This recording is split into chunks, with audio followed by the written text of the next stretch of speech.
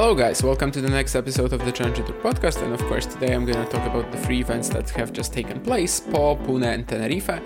I'm recording this like about maybe 2 hours, even less, after the Po final, so the last final for the day has been finished. So I basically will know the first round of qualifying results for the previews, but anyway, it doesn't matter for now. I think what we need to talk about first though is the three top 100 debuts that we're getting this week, and because basically like all of them were in main tour events, or at least one of them was not done through any results this week, but just simply anyway, not in a challenger. We have to mention them at first. And of course, one of them is Mariano Navone, who is, by the way, still in the final in Rio de Janeiro. By the time I'm recording this, it's going to be about 3 hours before he takes the court against Sebastian Baez. You guys, when listening to this, will already know the result. But I think, obviously, I have to mention that Navone's run definitely is I'm very happy to see it. The 5 challenger titles that he won since June last year, when his talent exploded on us like this, it was definitely one of my bigger wishes for 2024 to see this guy break through. He does. Initially on the main tour, let's say, it wasn't looking that clean, right? I mean, the first appearances in Cordoba, in Buenos Aires. Well, in Cordoba, maybe he was fine, losing in 3 sets to Carballes Baena, but how he was blown off the court by Darderi, things weren't looking too promising. However, in Rio de Janeiro, he manages to get that final run. It's absolutely massive. He's already at 60 in the rankings. And basically, he's going to get a lot of main tour chances, even off clay. I don't know if off clay he can do well, but I'm so excited to see him in all these European clay court events, in April, May, because this is sort of when we will test how serious he actually is. To me, he's not far removed from the quality of Sebastian Baez. Maybe he's going to win today, we'll see. But yeah, definitely very happy to see that. The other player who also made a final was Jakub Mensik in Doha. And I think with that one, we were just sort of certain that it's imminent, right? Especially after the Australian Open. I think that every single one of us was just like, yeah, I mean, Mensik is going to be in the top 100 very soon, and he's going to get all of these milestones. However, he almost got them all in like 1 week, because he literally beat his first top 50 player in the first round, Alejandro Davidovich Fokina. Then he survives that crazy match against Murray, and then he beats Andrei Rublev, so a first top 10 win as well, and the first quarter, semi-final at the ATP Tour level. And he loses to Karen Khachanov, but by that point he was so tired. He lost a tight opening set tiebreak. It's perfectly fine for him to lose that final, of course, but, well, Mensik is the real deal, let's be honest. I mean, this week, of course, we also had a phenomenal run from João Fonseca in Rio de Janeiro. I'm not going to talk about that really, because, well, I'm going to talk about Fonseca when we get him on the Challenger Tour next, but top 100 debuts, I have to mention Mensik, Navone, and also Thiago Agustin Tirante, who kind of sneaked his way past some other players. Basically, Tirante lost in the opening round of the qualifying in Rio, so he didn't earn any points. However, other players dropped it, and he's going to be at number 100. It's a great achievement, obviously. I think the jury is definitely still out on how much damage Tirante can do on the main tour, especially not at altitude events. It would be good for him to have a run in Santiago. It would be good for him to sort of make it until Kitzbühel or something like that. All 3 guys I had on my top 100 list for 2024. Tirante, I was sort of doubting myself on for sure. But basically, I thought that in the first 3 months, he has to be pretty good, because then you got this Mexican altitude swing, right? Where he was goating last year. And he's generally always goating at altitude. So, like, if he doesn't defend the points there, if he doesn't get there before April, it could be hard. However, he managed to get in as a lucky loser to Cordoba, win a round, and also in Punta del Este, right? He made the final. It was a pretty easy run, let's be honest. So, I think that Tirante got a bit fortunate, but now he gets a chance to sort of show us that he actually belongs. And Santiago would be a good start, as I said. I mean, this is an altitude event. This is theoretically one of the best possible events for him on the main tour. He's playing João Fonseca in the first round, so, well, I mean, this is just a total... I have no idea what's going to happen in this match because, well, Fonseca is 17 and you never know what sort of level he's going to bring. Fonseca also already beat Tirante in Sao Leopoldo in 2022. I mean, yeah, it just sounds very even to me, and it's gonna be quite exciting for sure to check out how Tirante does in Santiago. So yeah, Tirante, Mensik, Navone, as I said, all of them I had on my top 100 list. I think Mensik and Navone were automatic inclusions. I can't really take credit for picking them. However, I can take credit for how much confidence I had in them. And with Tirante, I definitely had my reservations. Like, I was not sure, but he was close enough that I thought, yeah, he'll probably sneak his way into the top 100 at some point in the first 3 months. He did. Anyway, after that brief segment on the top 100 debuts that we got, very rare to get 3 in 1 week. And now we should talk about the challenges that happened, get back to the usual. So let's start with the biggest one, of course, as always, we start in Po, where Otto Virtanen beat Leandro Ridi in the final. And by the way, like, indoor event, Otto Virtanen, Leandro Ridi. Like, what more do you want? Like, this is literally one of the best possible indoor challenger finals, right? Did it deliver? To me, yes. Of course, it would be nice to get a third set, but it was still enjoyable, absolutely. And these guys are just so good in these conditions. And Otto Virtanen, the titleist, let's talk about him. And I mentioned that on the show before, but like, Virtanen was in real trouble because until the end of April, he was going to defend over 50% of his points. So from a ranking of about 170, he could have fallen out, let's say, outside the top 300, top 350 maybe even. So things were looking really dire, and that's mostly because since beginning of April last year, he's only been winning matches in Davis Cup. He's only been playing good matches in Davis Cup. And the Po title does not cover for everything. However, it covers for a lot of these points, and especially winning the final. I mentioned that before, but like, it's such a big difference right now with the round by round point distribution changes, whether you win the final or not. And winning it for Virtanen is just absolutely massive because he has nothing to worry about right now. Of course, sort of going forward, ideally, we would want him to make the top 100 this year, for example. So for that, there's still a lot of work to be done. But, for a guy who plays this baseball tennis a lot of the time, he was insane this week. He was so clutch. He won all 5 tiebreaks played. On top of that, he actually trusted his baseline game again. And he has a real baseline game, the way he was defending, scrambling around the court against guys like Nakashima, Ridi. Yeah, he was actually really good at that. And the forehand, of course, it's like kind of like a maybe Christopher Eubanks type of shot where you have a lot of pace on it, no spin. But it's a massive weapon, and usually we don't see it because we see Virtanen just sort of strolling around the court and with zero focus and determination. But not this week. I mean, I don't know if this is because of the stakes that were there, because of him realizing that the indoor season is coming to a close, that the indoor swing is very short and he has to start pulling things off. I have no clue. However, it was still an impressive effort from the Finn, and I hope that this will continue. I really hope that he's going to trust himself off the ground right now, and that he's going to keep playing with this focus. Because we really only, since the last indoor swing, and not even the indoor swing at the end of last year, but since the indoor swing March-April last year, March technically, like April was like one match, and since that, we've only really seen Virtanen pull this off in Davis Cup matches. Only there. Only for his country he was firing up. And this level, yes, it was absolutely insane. It was top 100 quality indoors, 100%. So he beats Lamazin, Per, Pui, Nakashima, Ridi. When it comes to Leandro Ridi, obviously he is absolutely insane this year as well. He is 17-3. Indoors, that would be 17-2. He lost to Virtanen and he lost to Hrikspor in Davis Cup. Other than that, title in Oeiras, title in Otinielu Voulanev, and now a final in Po. So obviously this is also fantastic for Ridi. He beats Rodionov in the second round. It wasn't even an upset, He was playing the top seed. He was playing a guy who's very close to the top 100 now. And it was... Oh, actually, he is in the top 100 now, of course, Rodionov. And it wasn't even an upset. Ridi was actually the betting favorite.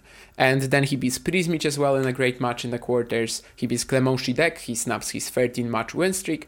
And he loses to Virtanen. And one big aspect of this final that Ridi screwed up, let's be honest, 5-4, 40 love up on serve in the first set. You can't possibly blow a set from this position against Virtanen, right? Well, apparently you can. To Otto's credit, he played a couple of really long exchanges, and again was just showing levels of rally tolerance we probably haven't seen from him since these Ilkel and Purcell finals last year. I think Purcell was the latter one. And by the way, Virtanen also claimed his 4th challenger title, all of them indoors. Riedi's titles have also all come indoors. All 4 of them, however, he's had finals outdoors. Virtanen's actually a perfect 4-0 in finals. But yeah, I mean, nothing to add really about Riedi. Let's see if he's gonna maintain it outdoors. But indoors, he's obviously a very scary proposition to everyone, really. Like, you know, you throw in Riedi against a top 50 player on indoors right now, and I think he's gonna have a fantastic chance to win. Even the match against Griekspoor that I mentioned in Davis Cup, he definitely had his chances, at least in the opening set, but it was 2 tiebreaks, you know. And he beat Botic van de Zandschulp apparently in Davis Cup. Maybe a win over Botic doesn't matter that much at this point in time because he's kinda on a poor run. But anyway, still 17-2 indoors. And absolutely an insane start to the season for a guy who had a horrible time for the most part in 2022. When it comes to the semi-finalists in Po, I already mentioned Clement Shidek, and I guess I already mentioned Brandon Nakashima. So to talk about them a little briefly, of course, Shidek was on that great run, 13 wins in a row by the time he got to the semis. Very tough encounter in the quarters against Titouan Droguet.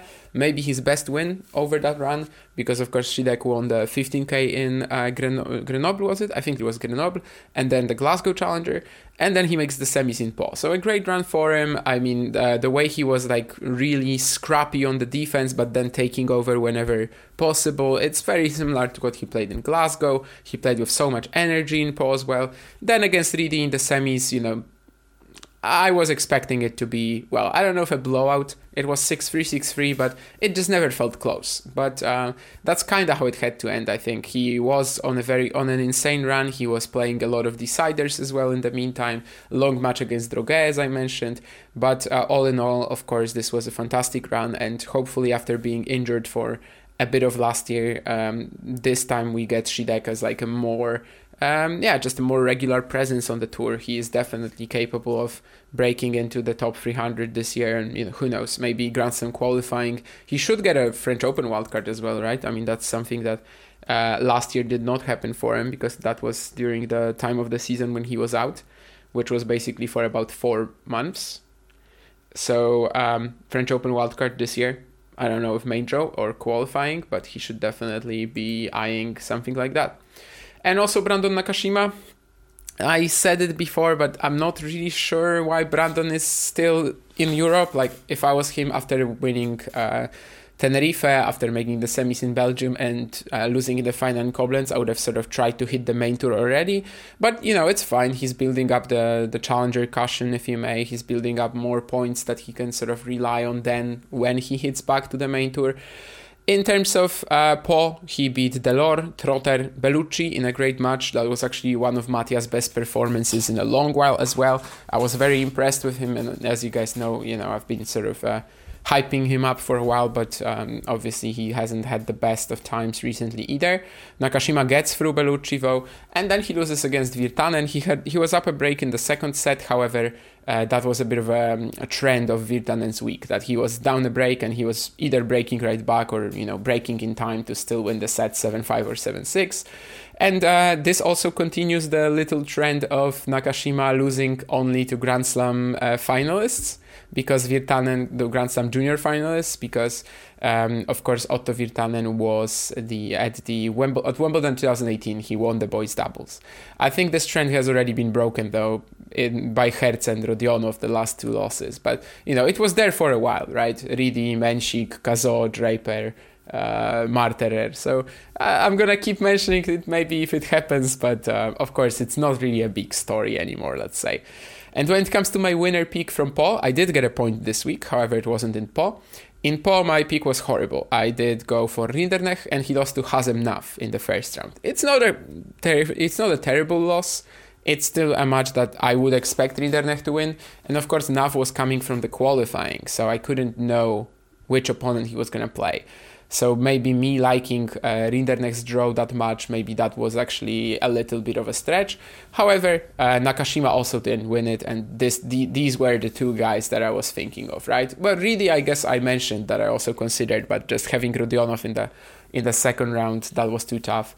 And Virtanen I never would have gone for because he was looking lost for months. Hopefully, no more. And when it comes to doubles in Po, we had a title for Brandon Nakashima actually, alongside Christian Harrison. Christian Harrison recently turned doubles specialist, doubles only. He is already in the top 200. Nakashima and Harrison, they played their first event together and they beat Lloyd Harris and Benoit Paire, then Jonathan Eiseric and Albano Olivetti, and then in the final Romeo Arneodo and Tristan Samuel Weisborn. I think right now he's called like Sam Weisborn, right? I think he shortened it. But anyway, they won 3 matches against real high quality pairings, of course, just like as the singles draw in Po was very strong, the doubles absolutely were that too. With that, I believe we can go to Pune, which is the third out of 4 events on the Indian swing. We are slowly getting towards the end, but we still have one more coming. And this is actually where I got my point this week with Valentin Vachereau, who beats Adam Walton in the final. The semifinals being Dane Sweeney and Duje Ajdukovic. Let's, of course, start with the champion. Vachereau, absolutely insane this season. He is 18-1. I love how he sort of turned his, let's say, caveman tennis, as I called it, I believe, on the show before, into something completely different, into like actually constructing rallies, into wrapping up points at the net. Of course, he's a former Texas A&M player. He was great in college, but over the past 2 years, other than that one non-taburi title in 2022, he was kind of just like surviving on ITF results. But this year he is insane. He wins 3 challengers, non-taburi 1, non-taburi 2.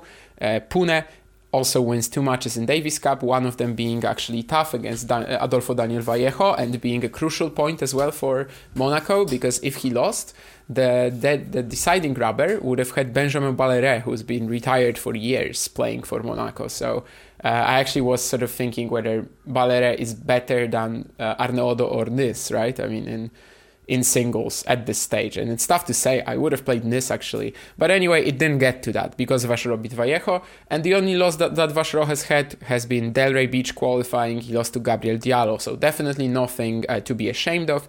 This week he beats Pospisil, Skulkate, Kwako, Sweeney and Walton, and as I said on the previous episode, I just love the idea of him playing on these altitude hard courts. This is definitely a sort of court profile, conditions profile that has suited him in the past, sort of regardless of if it's hard courts or clay.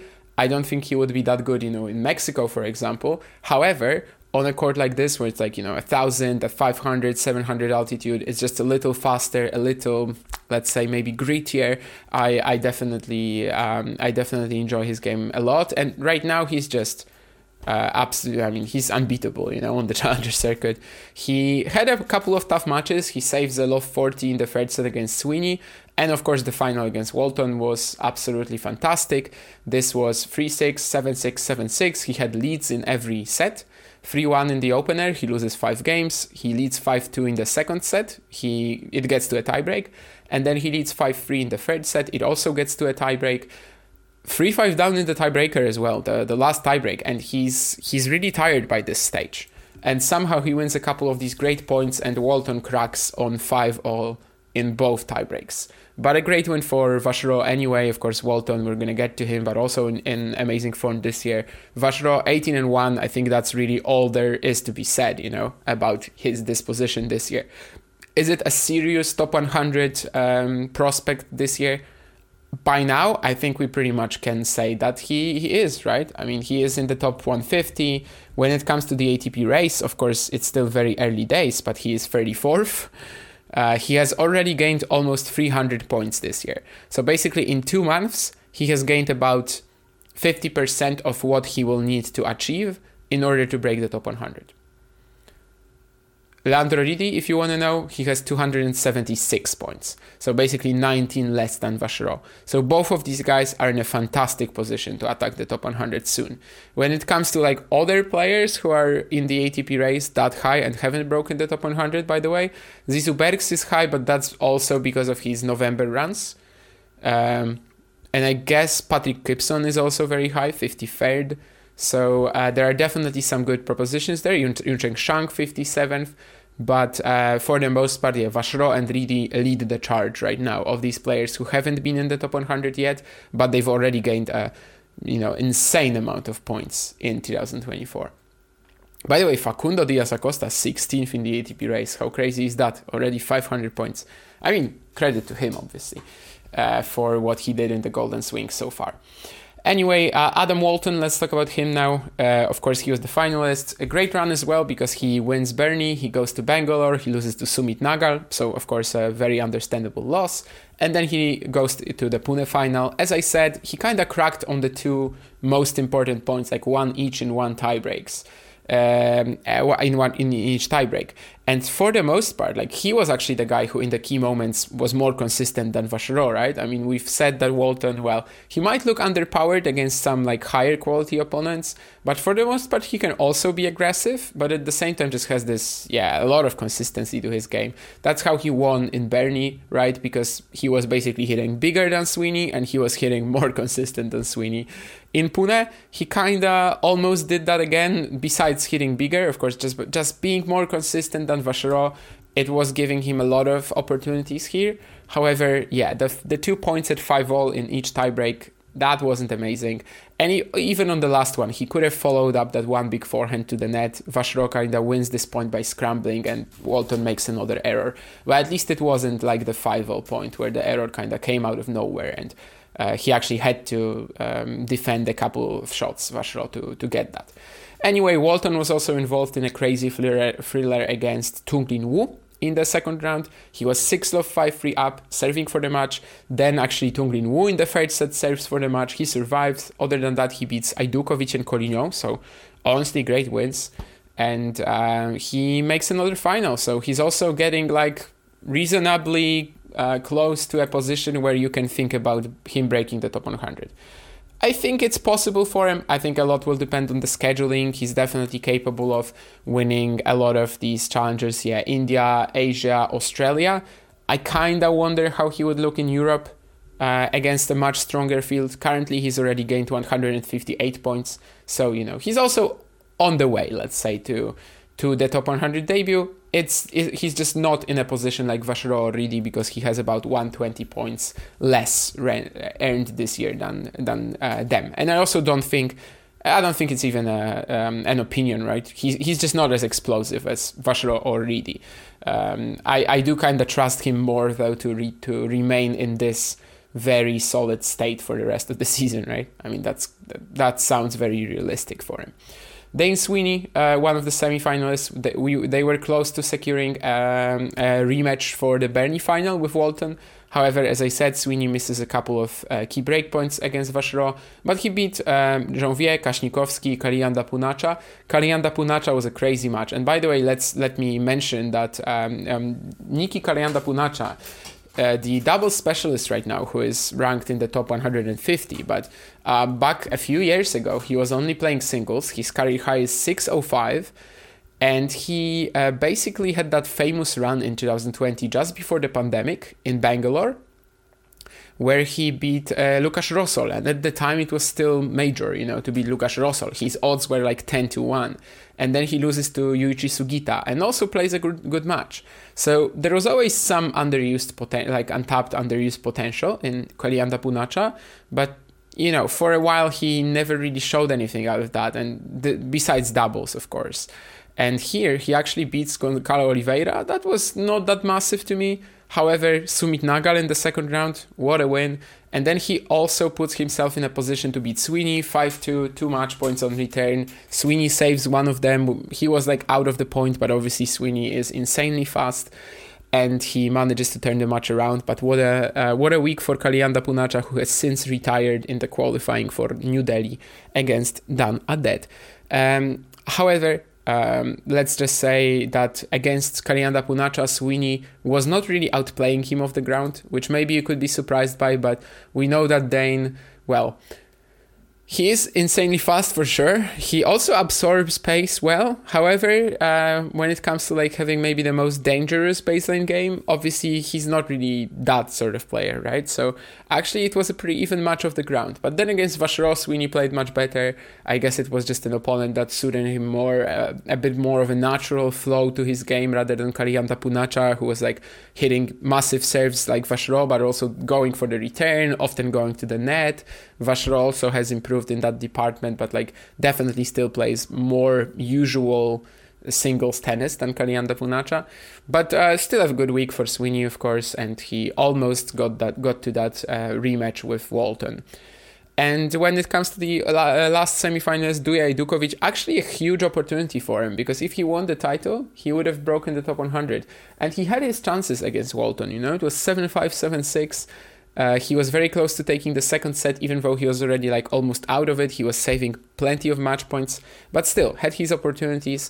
The draw was kind of easy. Fanslow, Boyer, Zakharov, he had issues with Fanslow, but we know that Ajdukovic, well, mostly due to his sort of natural, instability, let's say, and how he approaches matches mentally, often easy wins aren't really coming to him, right? Like easy wins don't necessarily have to be easy for him, if that makes sense. And this time making the semis, it's already a big step. When it comes to his chances for breaking the top 100, I mean, it's Ajdukovic. He can go on a run and win 2 challengers in a row and absolutely do it, right? He can also go cold for a few months. And then since like maybe April-ish, he's gonna actually start defending points. So we'll see. In March, for example, like that's basically a clean slate for him. In fact, February for him, and it still is, because he's actually I don't think he's playing New Delhi actually, but February was basically a full-on clean slate for him, because he did not play a match in February in 2023. Of course, starting that revival more or less in Sekeshverhervar when I was able to watch him live, and then the ITF runs in Kursumliyskaya Banya and these other events. But yeah, still a decent week for Ajdukovic, but the chance was there for a top 100 debut. And if he did that, if he made the final, then Tirante wouldn't have broken it actually. So when it comes to the Pune doubles, we had Tristan Skulkate and Adam Walton winning the title. So we almost had Walton going for the double. They beat Dan Adet and Yoon Seung Chung in the final. Mineni Ramanathan this time did not manage to get there because they won Chennai and Bangalore.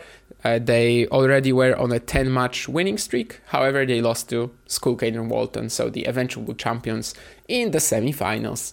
And with that, we can get to the last event, Tenerife, already the second event in Tenerife. However, the first one was like a few weeks ago, obviously, so it's not precisely following one another. However, there will be a third event in Tenerife next week, and this one will follow the second event directly. When it comes to the finalists, we had Matteo Gigante and Stefano Travaglia, and you might be like, well, haven't I heard this before? And in fact, in 2023, Matteo Gigante played Stefano Travaglia in the final of the Tenerife Challenger. However, back then it was the Tenerife 3 event. This time it's the Tenerife 2 event. They also played each other in the Tenerife 2 event, but that was in the qualifying. And both matches in Tenerife were won easily by Gigante. And I know that Travaglia has beaten him on clay since, but it seems that Gigante just has his number, like completely, you know?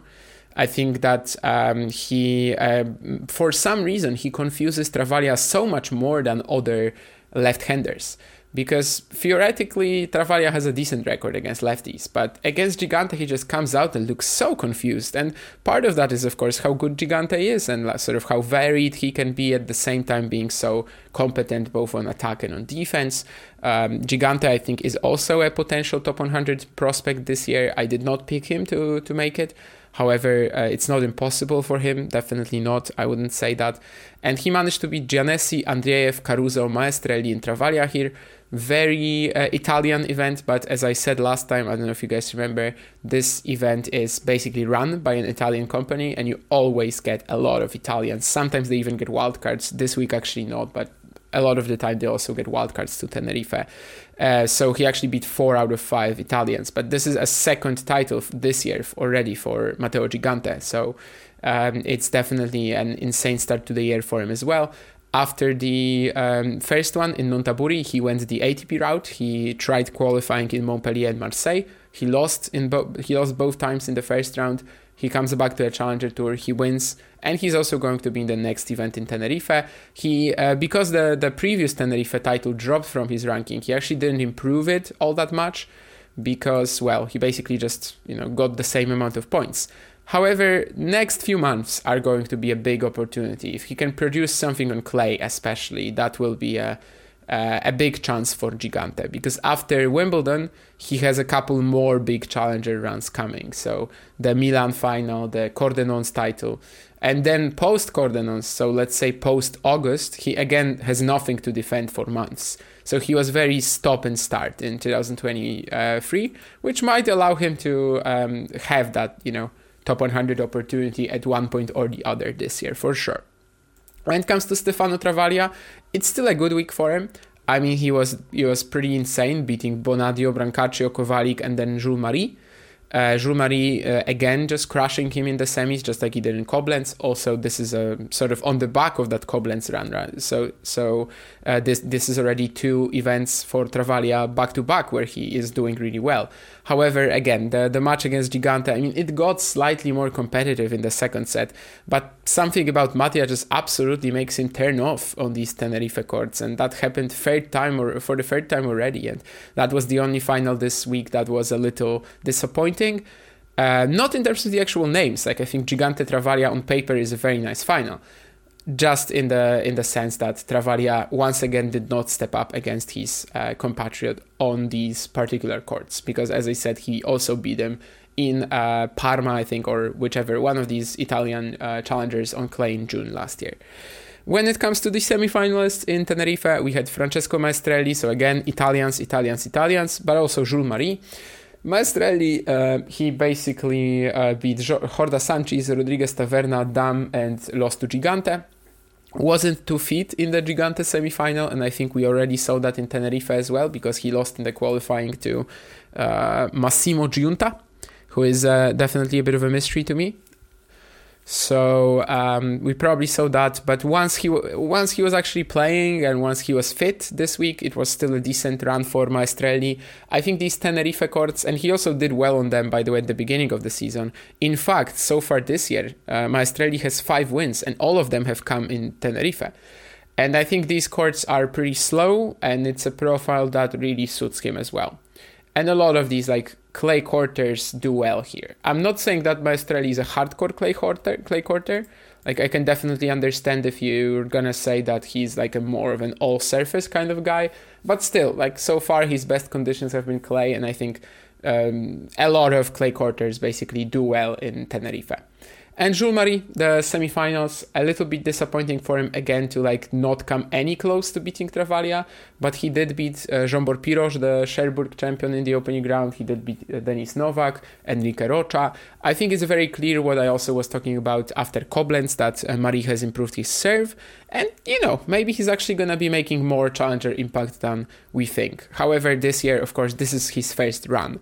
Before that, it was mostly second round exits or first round exits, so we sort of have to see how he continues from here. He's gonna play Tenerife 3 as well, facing Rodriguez Taverna in the first round. And actually, Rodriguez Taverna is one of these clay quarters who usually do well in Tenerife, despite maybe their other hardcourt results being most of the time rather disappointing. And when it comes to my pick for the title in Tenerife, I don't even remember right now who it was. Let me think about that. Oh, it was Jesper de Jong. And I kind of have to say that, I'm a bit excused for that because he wasn't fit in the third set against Salvatore Caruso.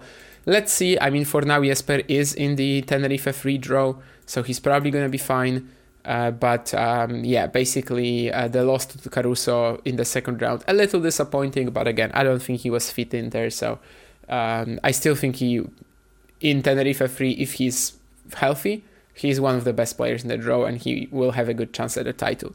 Whether I'm going to pick him or not, I can't tell you yet because I have no clue. I haven't looked at the draws that much yet. I actually looked at 2 draws, and it was Lille and Kigali, and I think I know who I'm going to pick there. I don't know yet about Tenerife, and I don't know yet about New Delhi. But we're going to get there soon. For now, we still have to do 10 doubles in Tenerife, and then match and upset of the week, and then we are going to get to the previews. So when it comes to doubles in Tenerife, we had Petr Nouza and Patrick Riekl again claiming the title. It was a very tight final against Sander Arends and Sam Verbeek. So a great final, honestly. Like, I would pay good money to watch that.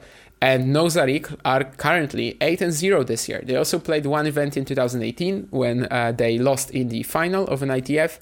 But however, since teaming up recently, they are 8-0, winning all 8 matches, beating some very good pairings because they handed another loss to Segerman Trhach here in the first round. They beat Jebawy Vega Hernandez, and they beat Arends Verbeek, which I think is an awesome win right now at the challenger level, you know, given how strong the Dutch duo has been doing. Basically this year, losing to only some very high quality pairings. And all in all, I basically think that this Nouza Riekl double has been going very well so far, and obviously this is like a big serving type of pair. And especially Nouza, I think, has so much potential. And right now he's already like 19 in the doubles rankings. I think if he fully commits to it, instead of like, sort of trying out some singles and like maybe still not being fully sure, I think that in doubles he has a pretty decent future ahead of him, for sure. Anyway, let's talk about match and upset of the week. So as usual, I put out the poll on Twitter because Virtanen and Ridi basically finished like hour 40 ago or something like that when I'm recording this. Of course, there's still a lot of hours left in the poll. However, we have a reasonable amount of votes already. It's 103 actually by now in 3 hours, which is surprising to me because usually these polls end at like 110, 120 votes. But I sort of said to myself that if we get 100 votes every single time, that's fine. Like then it makes sense to keep them going. And it's also easier for me later on to choose matches for the end of year list, for example, because I just type into the Twitter search engine, I just type my handle and then challenger match of the week poll, and basically I have all the tweets. If I put it to latest, I have all the tweets in one place, so I can just without glancing through every draw, I can basically just get to what was the best, even if I don't remember it right away. Anyway, when it comes to the actual poll, I think Tenerife sort of gets skipped here in the conversation, and there are two major things. Paul had a lot of classics. Paul had a lot of matches that I wanted to include because there were three tournaments this week, and you can have 4 poll options on Twitter. I actually chose 2 matches from Paul, but I wasn't even sure which ones to go for. I ended up going with Nakashima Bellucci, which I know is a bit of a personal favorite, let's say, more for me than for other people. However, there's also Herbert Goffin, which I think everyone loved. Also, Ridi Prizmic should have been popular, and Shidek Droge as well. What a fantastic battle that was in the third set. And I think either of these matches could be match of the week, but I'm still going to vote the Pune final. Anytime we get something so dramatic and also high quality in the final, I think it kind of deserves the nod. I enjoyed all of these. I enjoyed all the Po classics that I mentioned. I enjoyed the Pune final 100%. I legit cannot tell you which was the best match. I think I'm just going to go with the final because it's the final, and because it was just as good and also more meaningful. Ridi Virtanen is probably like the match that the idea of which I enjoyed the most this week. It was good. I absolutely cannot say that it was bad. However, maybe not getting that third set, I can't really possibly say that it's better than all of these classics that I just noted. And when it comes to upset of the week, let's briefly look at it. So Virtanen over Nakashima, pretty big, but when you see that Virtanen is in that full motivation mode, you're kind of going to expect him to beat guys like that. Hazem Naf over Rinderknecht, pretty good, yes, but I think I would like to choose something else for sure. In Pune, there is one major upset, actually 2 major upsets, and I think it's clear that one of them is the biggest. But let's also mention, Caruso over De Jong, as I said, maybe Jesper wasn't 2 feet. But basically Pune and one guy really made all the upsets this week, and it's Niki Kaleanda Punacha. And I have to go with his win over Sumit Nagal. By the way, great tidbit that I got from Vatsal Tolasaria. He has this Indian Tennis Daily profile on Twitter. If you are interested in Indian tennis, definitely a good follow. And he told me that in a league match in December, on the same courts, by the way, on the same courts in Pune, Kalyanda Punacha beat Nagal. I didn't think too much of it at the time. I still feel like this loss was probably impacted by Nagal playing so much recently. And by the way, he's getting a Dubai wildcard. But I think it was impacted by this. However, Kalyanda Punacha, I think that was still an awesome upset for him. And just the way he played in that match, honestly, just absolutely crushing his serves and returns, just not giving Nagal any rhythm. That was insane level. I've been saying for years that Kalyanda Punacha has been, like, to me, is one of these very sort of underused Indian talents where, like, if there was proper funding, proper training in the Indian Federation, he could have been something. I'm not saying he could have been Sumit Nagal, but he could have been a challenger player, for example, or I don't know, maybe, top 300 or something. But this was far better than I even thought of when I was, saying that for the past 2 or 3 years. So absolutely fantastic, and I think a very clear contender and very clear winner even for upset of the week. And now we get to the events that we will be previewing. We have 4 of them coming. Once already, I have to tell you, very exciting to have an event in Rwanda for the first time, obviously in Kigali. And we have 4 events. So the plain challenger in Lille is a 100. There are 2 75s in New Delhi and also Tenerife, part 3, and also Kigali. So, of course, we are going to start with Lille, the biggest one. And by the way, let me tell you that it's also a bit of a shame that the indoor season is coming to a close so early, because it's clear that there are a lot of players who could sort of benefit from having more events, because some of these round ones in the draw, I mean, they are just absurd. So Lille last year was won by Otto Virtanen. I don't know if he's going to win again, but he is in the draw. Top seed is Arthur Rinderknecht, and he plays Leandro Ridi right away. Thank you. I can end the show right there. I mean, we're not going to find a better round 1 matchup. Or actually, there's going to be something comparable in this very draw. But anyway, Lloyd Harris, Luca Pouille, also great. Billy Harris plays Arthur Gea, the French junior, who we were sort of expecting some big stuff from, given how he finished his 2023 on the ITF Tour. However, he's just coming back after some injury and, well, hasn't been that good in futures yet, so I don't know how much we can actually expect from him against Billy Harris here. Benjamin Hassan is also in that part of the draw, playing a qualifier. Another insane round 1. Benoit Paire against Alexander Bloks, and the winner can get Otto Virtanen or a qualifier. There's a couple of qualifiers, and then Zdenek Kolarz against Gregoire Barrère. So, by the way, a fantastic opportunity for Barrère to make the quarters. He really needs it right now. In Po, he had a terrible loss to Egor Gerasimov, and losing to Gerasimov, well, if you're Barrère and you really need to succeed in these French challengers, it's kind of bad. But it's not even about that. I mean, he was 6-1, 3-1 up, and his game just completely, disappeared on him. He is absolutely lost right now, and it's such a big contrast as well to where he was at the beginning of the 2023 season, when this was like his first, let's say, proper main tour stay, and he was actually winning matches as well. Bottom half, Radu Albot against Marc Lyall. That's a great one as well. He has Brouwer against Dino Prizmic. I love all of this draw. Then you have Titu Androge against the qualifier, and then Joris Delors against Zizou Bergs in this all-Belgian matchup. These all-Belgian matchups, I instantly think of Bergs-Goffin, right, in Ottinger Louvain-la-Nef. But even Bergs against Delors was a match recently, right? Where was that? The Australian Open. So, it's been kind of haunting Zizou, or maybe it's good for Zizou. Well, he is 1-1, I guess, in these matchups. But anyway, the next one is the bottom quarter. Is Giovanni Pecci-Pericard against Jan Choinski, Shoshima Bukuro against Mattia Bellucci, Antoine Escoffier faces a qualifier, and also there's this second matchup that I was thinking of when I said that Rinderknecht Ridi is so good, and that's Pierre Igerber against Brandon Nakashima. Insane. I mean, some parts of this draw, okay, it's a bit lopsided, but like as a whole, the quality is very high, and it kind of clearly shows you that finishing the indoor season so early is a weird choice, I would say. I think the indoor season in Europe should go on until the clay hits the main tour. So like up until the end of March, and that's how it's been over the years. But anyway, what can we do about that?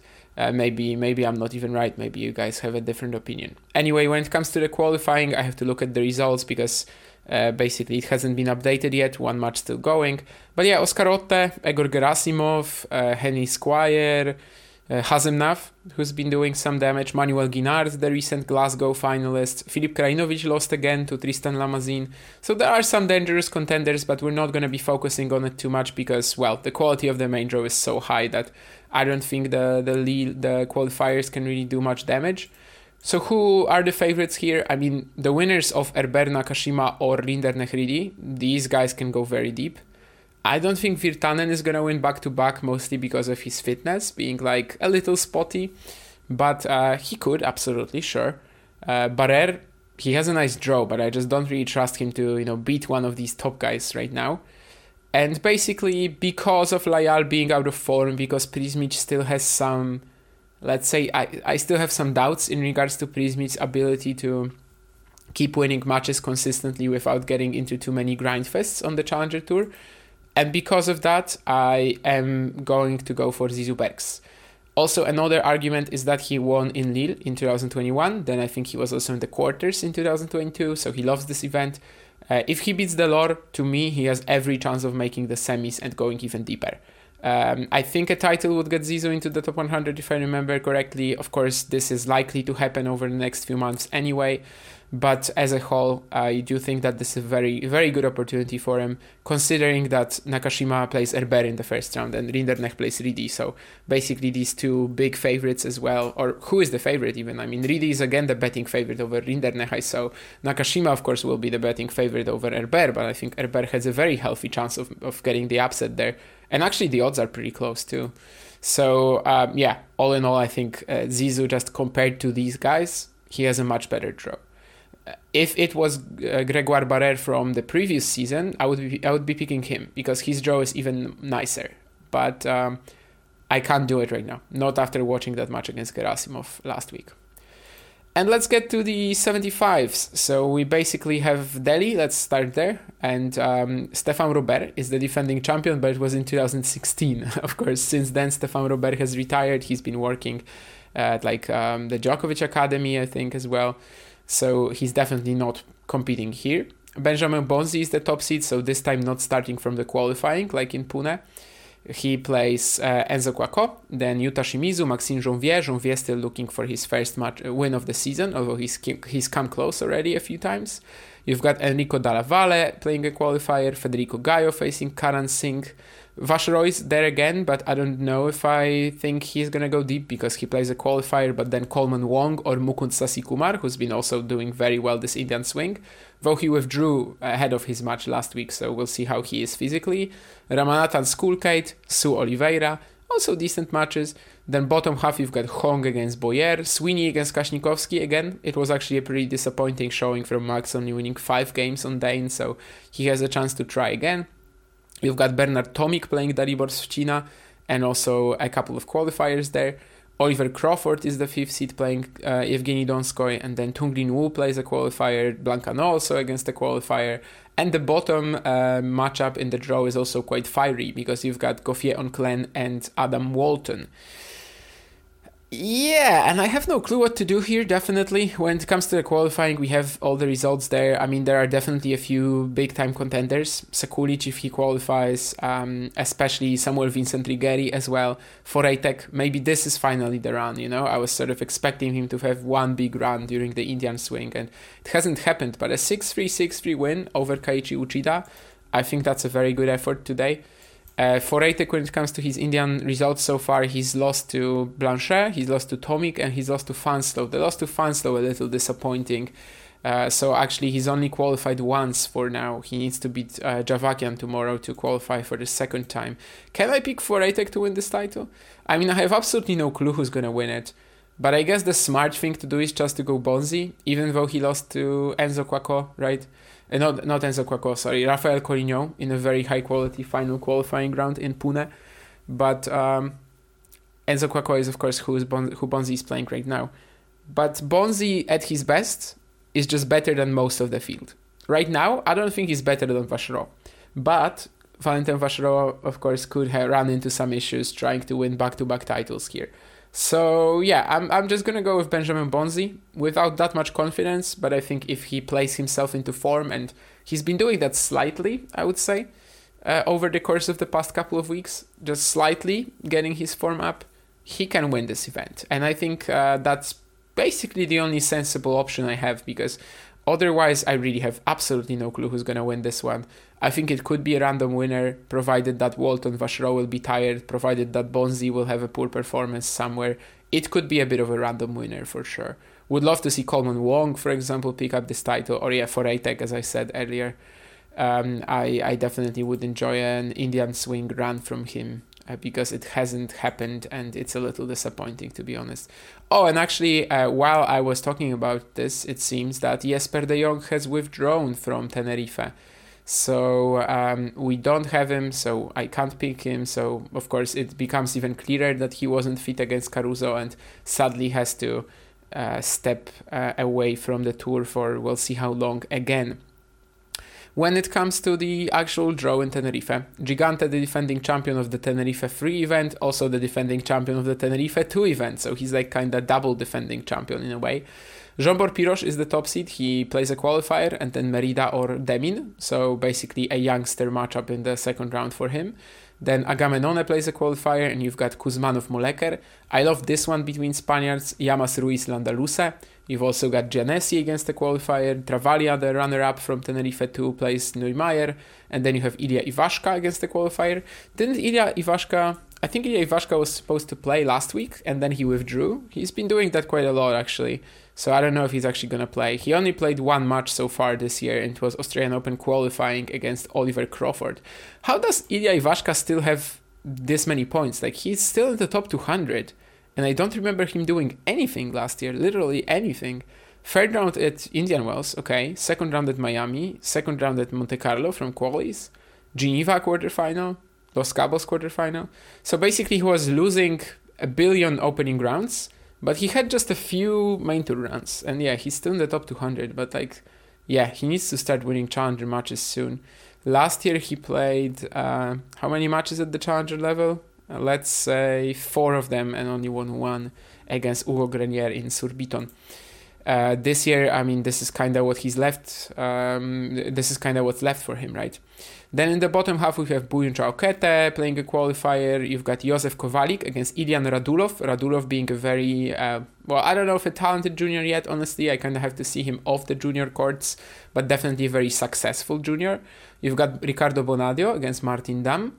And also Richard Zussman against Filip Misolic. And I have to say that Richard Zussman, whatever, this is the guy that in Kyiv 2021, he got a random wildcard, which I think he bought because there was no other explanation. Like, at the time, his win-loss record on the ITF Tour was like 126 or something in ITF qualifying. And he's actually improved. Like, watching him last week against Kovalik, he was not bad at all. I remember even in that Kyiv that Kyiv match, he was kind of much better than I expected. And I'm interested to see if he can trouble Misolic at least. I don't know if beat, but Misolic has been a bit out of it for a while as well. But yes, I still think he probably bought the wildcards because, like, how does he get them? But anyway, he has improved. Probably he just has a lot of money and sort of has been training and just driving around tournaments without any care in the world. And yeah, he has actually improved. So compared to someone like Dhruva Mulye, who seems to have a similar career path and still hasn't gotten himself to any real level, Zussman actually can play. Then you've got Matteo Gigante against Denis Novak. Oh, fairly tough opening round for Gigante. In general, the Gigante draw is tough. You've got Daniel Rincon in the second round against Ore qualifier. Then also Maria Rodriguez Taverna. And Jesper de Jong was supposed to be there playing Oriol Roca Batalla, but it's actually Oriol Roca Batalla exactly who takes over his seeding. He is seeded 9th and in that spot where Jesper was. Tough one, definitely a tough one. When it comes to the qualifying draw, I will have to look at the results because they haven't been updated into the PDF yet. Yeah, because one more match is still going on, Caruso Skatov. But we've got guys like Moro Cañas. He could be very dangerous in these conditions, I think. Horda Sanchez made it through against Vesely, I think saving match points. Kukushkin beat Basilashvili very easily. Kukushkin great form this year, maybe he can be dangerous. You've got Gastao Elias, Lokoli, Holmgren beating Taberner today, Hadi Habib, Mitchell Kruger. So overall, I think the set of qualifiers will be dangerous from Tenerife. They could easily go on a run here. Now, what do I want to do here? Landaluce to win the title, that's a bit much. When it comes to Zsombor Piros, important to mention that Piros will definitely have a shot at the top 100 this week. I'm not sure yet how big that shot will be, but it's again going to be like, make a semi or make a final, something like that, I think. So, honestly, it's an amazing opportunity for him because the draw is also nice. Like, the draw is actually very, very doable. So I guess we're gonna have to wait and see how this progresses and like how close Piros will be exactly. But at least for the next few weeks, he kind of has a bit of a carte blanche until that Szekesfehérvár challenger in Hungary, where after that he's just gonna be dropping points left and right. Anyway, Piros I think has a real chance because, well, he lost to Jules Marie in the first round last time, but he plays a qualifier here, which could be tough. Like, it could be much tougher than his second round, for example, against Merida, Aguilar or Damian. But, the quarter does not, well, at least making it to the quarterfinals, if the qualifier isn't too tough, it looks very manageable. But I don't know if I see him necessarily winning the event. But then again, who do I want to pick here otherwise? Like, the third quarter has a pretty weird set of players. Like, I kind of like Martin Dam's chances to get out of this, even though Dam Outdoors has been so much weaker. Gigante, I don't really want to go for, obviously, again. And you know what? I think I'm going to do something stupid. I think I'm going to try something a little optimistic. Yeah, I'm going to try Daniel Rincon. I'm gonna sort of bank on the idea that Gigante will be a little tired. They actually played in the first round of this event last year and Gigante won 6-4, 6-2. But I'm gonna try to bank on the idea that Gigante will be a little tired, Rincon beats him and then sort of takes over his part of the draw, which is after that very manageable. Like, the bottom half is weaker, especially after Jesper has had to withdraw. So I think Daniel Rincon has a good shot if he can beat Gigante in the second round, if Gigante will be tired. So, that's what I'm going to try, Daniel Rincon. I think, he has definitely lost some of that magic that he had in the summer of 2023, but that title at some point should be doable for him, right? And he has been getting wins from time to time this year. And I think he could wake up on a court like this. Obviously, last week he lost a pretty tight match to Enrique Rocha. So it wasn't a horrible loss. It was definitely a little disappointing for him, but it wasn't horrible. So I think Rincon is actually a decent idea. I just really don't know what to do here. So I'm going to go with Rincon instead of just picking, Piros again, just top seed and I guess one of the best players in the draw. But no, I'm going to try Rincon. It's going to be legendary if it works out. But if it doesn't, well, you can sue me. Anyway, we also go to Rwanda. Kigali. Challenger 50. So exciting to get a challenger in such a place. And basically, let's say a country, part of the world, even in a way, where the Challenger Tour has not been before, because South Africa is still pretty far from that, right? So I think this is definitely amazing. This is 1,500 meters altitude, by the way. So it could be a bit wild in terms of the conditions. I honestly watched just like a few balls from the qualifying today to just check out the courts. So I don't really have a massive idea on how it plays yet, but well, it's 1,500 meters altitude, so we can kind of imagine how it plays. When it comes to the actual draw, and it's definitely very seed heavy. Like the seeds are amazing, but the depth of the field is not there. Ivan Gakov plays Gabriele Penaforti and then Corentin Denoli or Hernan Casanova. There's going to be Dev, the Indian with 3 first names, SD Prajval Dev, playing a qualifier, and then Max Hokes or a qualifier. The third seed is Calvin Emery. Usually, well, not surprised to see him here, right? I mean, he even played these 25Ks in Congo last year, so Definitely someone who loves these type of conditions, and I think he could be dangerous. He plays David Pichler though, and Pichler, of course, a very good server as well, a double specialist for the most part. That's also a big opportunity for him. You've got Damian Wenger playing a qualifier, then Bogdan Bobrov against wildcard Kamil Majchrzak. And yes, Kamil Majchrzak gets a wildcard here. He was actually the first guy out for the main draw, despite having a ranking of 800. So that kind of tells you where the cut was. And they gave him a wildcard, so that's very nice. And I do have high hopes for him in this event. I'm going to get back to that. Juan Pablo Paz plays against Mo Savvat there. And in the bottom half, we've got Nicolas David Jonel against Joshua Shihi. Jacob Brown plays Guy Orly Iradukunda. That's the Burundian tennis player. I mean, honestly, I wouldn't know him if he wasn't from Burundi, and he kind of just, you see him in the rankings because of that, because that's literally the only, even person from Burundi that I know. Then you also have Aziz Ouaka playing Emilien Voisin and Marco Trungeliti in the same section playing a qualifier. You've got Benjamin Locke against the qualifier, Ishai Oliel against the qualifier. There's another player from an underused country, let's say, Ernest Habiyambere, who is, from Rwanda, the only local player. We're gonna see how that goes. I have never heard of him. He plays Daniel Zuckerman, so I would expect a loss. And then it's a hilarious matchup at the bottom with Clement Tabour, the second seed, playing Stefan Kozlov. And the only thing, hilarious about this is that Stefan Kozlov is here and playing on an altitude clay court event. And I am so excited to see how this pans out for him. I mean, I have absolutely no idea how he's going to look. Obviously, green clay has been a relatively successful surface for him in the past, but he hasn't played a clay match since 2022, which was actually when he went 0-5 on clay. And that included some massive matches, like the loss to Jose Pereira, where he won 1 game, for example, or to Mejia, where he won 2 games, or to Nino Serdarusic in French Open qualies. And he actually, from what I see, he had like a quarterfinal in Bordeaux years ago. So it seems like he wasn't that bad, He won a round in the French Open qualifying, quarterfinal in Savannah, quarterfinal in Tallahassee, but again, that's green clay actually.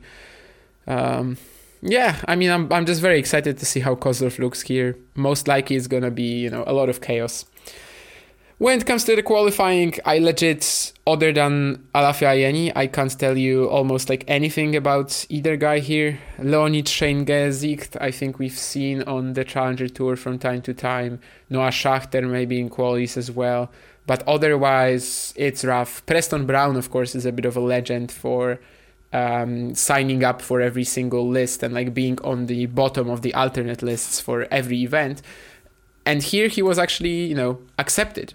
Here he was actually accepted into the qualifying. He was a seed in the qualifying even, and he's still there after beating Parikshit Somani today in a very tough match. So the qualifying is not strong. I mean, Alafia Ayeni could be interesting because of course Ayeni has that balls to the wall aggression playstyle. He just rushes the net, and this could be very good on these courts. Players like this could easily succeed on these courts. So we're gonna see how that goes for him. Definitely one of these players is also Benjamin Locke, and I would say that the 6th seed here in the main draw is also a fairly dangerous contender, given he at least had that altitude run last year. I think there's a big difference between like the quality of the players, because I think quality-wise on clay right now, you've kind of got Gakov, Majchrzak, Trungeliti as like the main 3. But you also have the conditions, and then you have to give a bit of a chance to Hokes, to Emery, probably not to someone like Jonel, maybe Tabour even, like he has a pretty decent draw if he beats Kozlov. It's tough to say. I mean, it's going to be an exciting watch.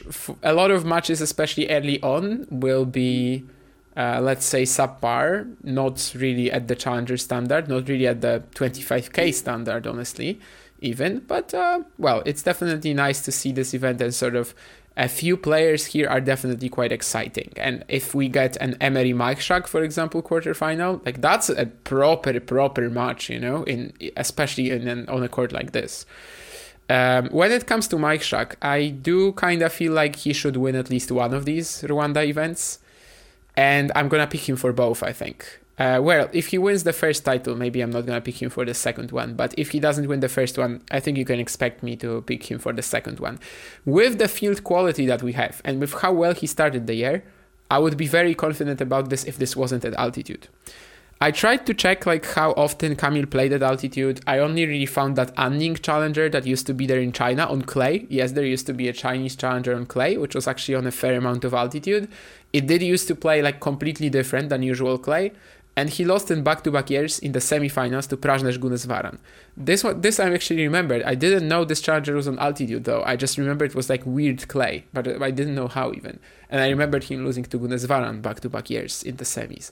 So it wasn't horrible losses, definitely not. 2018-19 Gunneswaran was still very much relevant. So to sort of put it briefly, I think it would be amazing for Kamil to win one of these. I think quality-wise, from what I've seen, both from his results so far this year and also from the matches that we were able to see, so Otinielu Vonlanev and Davis Cup, because all the ITFs were non-streamed, I think he's got a very good chance of winning one of these events. The draw here isn't perfect. Emery in the quarters, also even Savvat or Paz in the second round, like that's not that easy compared to some of these other parts of the draw. But all in all, I still want to pick him, and as I said, I kind of just feel like he should win one of these. So that's why I'm just going to go for him on both, even if he doesn't win the first event, I think. You know, maybe if he, I don't know, is sick in the first event, or like maybe he actually plays horribly, maybe I'm not going to follow up on that promise, but here, I'm definitely choosing Kamil Majchrzak to win this title. And by the way, if he wins like even one of these, that would put him in an amazing position to fight for, I'm gonna say, even US Open qualifying. Australia was like the initial, plan that I would be satisfied with, but he really returned in style so far. So let's see. But like US Open qualies would be a fantastic goal. And getting a title in Rwanda, getting these 50 points, that would be massive. And by the way, there was an interesting discussion as well on Twitter about like whether more players should have traveled to Rwanda. And I kind of have to say that I get why the field is weaker than usually, because it's not that easy to just go there and pick up points. First of all, you have the 15,000 meters altitude, which makes it so much tougher to sort of separate yourself from some of the other players, even if they're like, technically weaker than you. And also, let's imagine that, let's say the average result is winning a round in both events, for example. And then you only gain 8 points. So you gain 8 points for going to Rwanda for 2 weeks. I don't think that's necessarily, worth it for some European random player who isn't confident that he's going to make the final semi in this event. So it's a big opportunity for the players. However, it does take a bit of risk, to go somewhere where like likely your travel time is going to be pretty huge. You don't really have any events to like schedule around. Maybe you can play like something in Tunisia earlier than go to Rwanda, right? But that's still a big flight. It's not that easy, basically, to commit to a double like this. It puts a lot of pressure on you as well. But obviously, there are some players who kind of needed to be here. And I think someone like Emery, Hokes, this is absolutely perfect scheduling for them. Some players we really expected, of course, as well. I mean, Benjamin Locke being from Zimbabwe, obviously, that's something obvious too. But even given his preferences for these conditions, also, I would say that Majchrzak being here is also super explainable because he... this is the only challenger he can get to on his own ranking, so without getting a wildcard. Eventually, of course, he got a major wildcard, but he would have been the top seed in qualifying anyway, so it's not like that. He actually would have been the second seed in qualifying because Alafia Ayeni would have taken the first seed he got in as an alternate. But anyway, I mean, even if he wouldn't get here, he would actually get out of he would get into the qualifying. Let's see if in the second event he makes the main draw or not, or if they give him a wildcard again. But basically, that's the only challenger event he can make the qualifying of, or even make the main draw here almost on his own ranking. So, I definitely am excited to see tennis in Rwanda. And we're gonna watch this week and see how that goes, Definitely great to have challenger tennis in a part of the world even, which it kinda didn't really visit before. Or, in the past couple of years, we didn't even have Potchefstroom anymore, so we only really had Tunis in the whole of Africa. Anyway, let's finish it off right here. This is the content for this week. Thank you guys for listening. Thank you for being here with me. And we're going to be back in 7 days to discuss Kigali, to discuss Tenerife again, Tenerife part 3, to discuss Lille. And as usual, I'm absolutely forgetting that one event, which is New Delhi, of course, the completion of the Indian swing. So once again, thank you, and I'll see you in 7 days. Bye.